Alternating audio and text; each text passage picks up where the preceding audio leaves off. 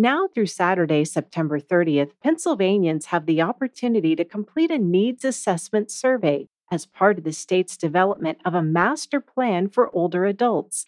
And Nora Dowd Eisenhower, AARP Pennsylvania's volunteer state president, encourages all residents to have their say. The master plan will serve as a 10-year roadmap to build and maintain a Pennsylvania where every resident can live and thrive at any age.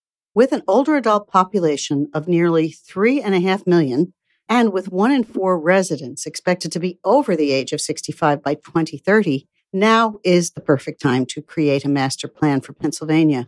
AARP urges everyone to participate so that together we can build an age and disability-friendly Commonwealth. To learn more, visit aarp.org/PA